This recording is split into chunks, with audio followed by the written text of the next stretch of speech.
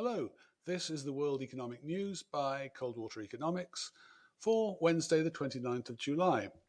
Today I want to look at two things: Hong Kong's second quarter GDP fall and the inventory situation in the US. For Hong Kong, the 9% year-on-year fall in second quarter GDP was no worse than expected and actually a slight moderation from the 9.1% fall seen in the first quarter. Unfortunately, however, when you look at the details, there's nothing here to lighten the mood. First, the overall headline result was rescued by two things. Government consumption rose 9.6% year-on-year versus 8.8% in the first quarter, and the net export of goods position improved, with exports down 2.1% year-on-year, but imports down 6.8%. We don't have the nominal GDP breakdown, but we already knew from the monthly data that the goods deficit shrank from 104 billion in the first quarter to 70 billion in the second quarter. Both of these things, government spending and net exports, provided a backstop from the slump in private consumption, down 14.5% year-on-year versus 10.6% in the first quarter, and investment spending, which fell 20.6% versus 15.8% in the first quarter. But forget those and ponder that the export of services fell 46.6% year-on-year, and that against a weak base of comparison. They fell 1.3% in the second quarter last year.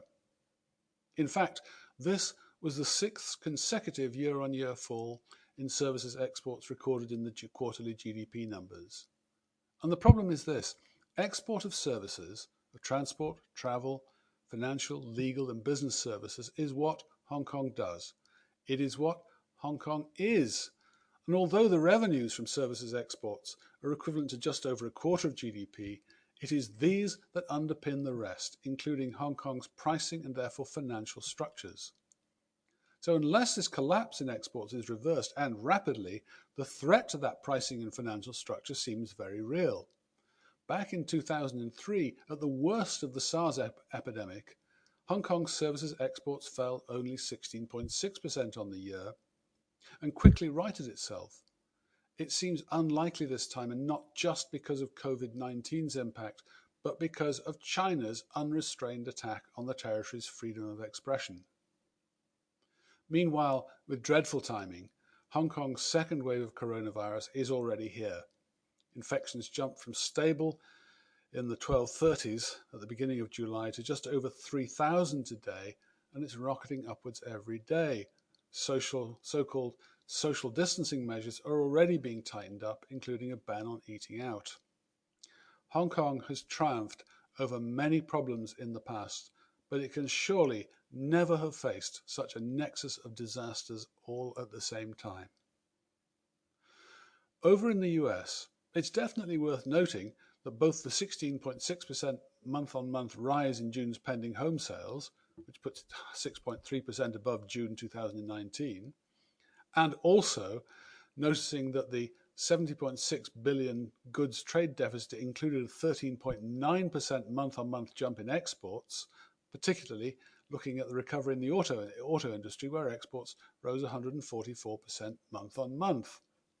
Both worth noticing. Much less noticeable, but arguably the more crucial signal for the domestic cycle, were the inventory numbers for June, which showed wholesale inventories down 2.2% month-on-month and retail inventories down 2.6% month-on-month.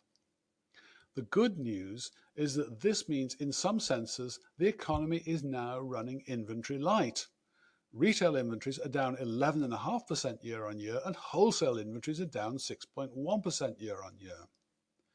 Now, we know already that in June, retail sales rose 7.5% on the month, and that, combined with the 2.6% fall in inventories, pushes the inventory to sales ratio down to previously unheard of depths. Retail is short of inventories.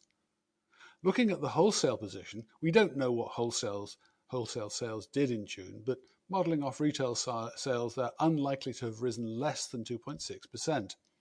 If so, that means the wholesale inventory sales ratio is also coming down, although it will still be appreciably above where it stood in pre-COVID February. But good! The wholesale trade is going to need that inventory in order to restock retail space. A couple of months ago, I was worried about how the US and others were going to deal with the inventory overhang and what sort of drag this would be on the industrial sector recovery.